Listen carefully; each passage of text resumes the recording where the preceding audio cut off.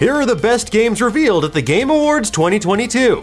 Welcome back to Nerdist News. I'm Dan Casey, and today we're going to break down the best and biggest games revealed on Thursday night at the Game Awards. The 9th annual Jeff Keighley hosted showcase celebrates not only the best games of the year like Elden Ring and God of War Ragnarok, but also shines a light on upcoming games as well. In between Ninja pretending to be stoked to show us how Samsung products work and some weirdo sneaking on stage with the Elden Ring devs, there were a ton of new game announcements, highly anticipated trailers, and surprise Al Pacinos. I don't play a whole lot of video games. Hoo-ha! So without further ado, here are the best announcements of the evening. Yeah. Hades 2. One of the greatest games of all time is officially getting a sequel. Supergiant revealed the follow-up to 2020's undisputed Game of the Year, and it promises more mythological roguelike mayhem. This time around, you're playing as the witchy Melinoe, the daughter of Hades and the brother of Zagreus, the protagonist of the first game. Instead of the god of the underworld, the big bad this time around is Hades' father, Kronos, the titan of time. And that's fitting considering how much of my free time this game will summarily destroy. Judas. Folks, Ken Levine is back with Judas, a single-player story-driven shooter in which you play as the eponymous Judas aboard a ruined spaceship. The game looks a lot like BioShock, but apparently isn't BioShock, in spite of the power shooting from your hands, watery environments, and murderous robots. I don't care because I'm gonna play the shit out of this. Dune Awakening. Things are about to get awfully spicy thanks to Funcom's survival MMO, Dune Awakening. The game drops you into the hostile sands of Arrakis to fill yourself with terrible purpose, avoid getting turned into Swiss cheese by enemy ornithopters, and maybe even start a Duncan, Idaho sex cult of your very own. And considering some of the character creation options in Conan Exiles, well, anything's possible. Wormslider. Suicide Squad killed the Justice League. While this game isn't necessarily a new announcement, the latest trailer for Rocksteady's Suicide Squad game revealed that the late great Kevin Conroy will be reprising his role as Batman one last time.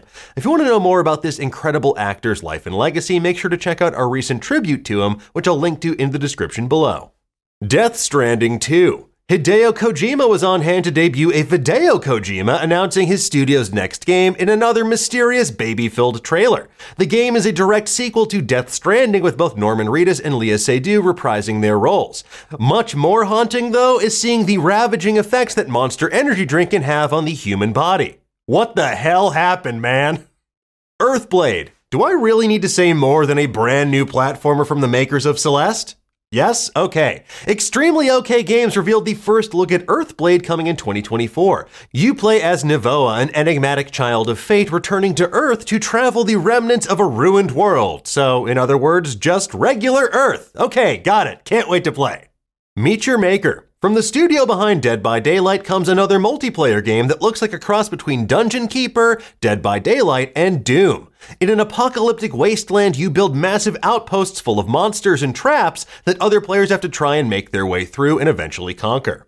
Hellboy Web of Weird. Big Red has never looked so good. Good Shepherd Entertainment and Upstream Arcade gave a first look at this cel-shaded 3D Hellboy game that looks like Mike Mignola's comics came to life in the best way possible. As for how I feel about the trailer, well, I think Sydney Goodman might have put it best. Okay, more like hell yeah, boy. Crime Boss Rock A City. The spiritual successor to Martin Scorsese's Goncharov, Crime Boss Rock A City looks kinda like the multiversal variant of Grand Theft Auto Vice City. Set in this Miami-esque megalopolis in the 1990s, the open-world crime game boasts an impressive cast including Michael Madsen, Kim Basinger, Michael Rooker, Danny Glover, Vanilla Ice, and Chuck Norris? Do with that what you will, but I, for one, am intrigued.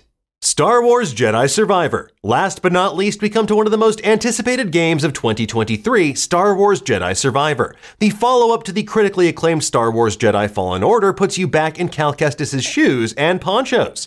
The trailer teases a mysterious figure in a Bacta tank, using stormtroopers as human shields, and a sweet Kylo Ren-style lightsaber. As for who's under that helmet during the lightsaber duel with Cal, well, your guess is as good as mine. Starkiller, Jar Jar Binks, 3 Jawas, and a trench coat? All I know is that certain pockets of the internet are absolutely fomenting with speculation. Thank you, sir. Anyway, folks, there you have it. Those are the best and biggest announcements from the Game Awards this year. We'll have even more coverage of your favorites over on Nerdist.com, but in the meantime, tell us, what did you think of this year's Game Awards? What game are you most excited to play, and why? I don't play a whole lot of video games. Let us know in the comments below, and for the latest and greatest in the world of pop culture, make sure you stay tuned to Nerdist.com.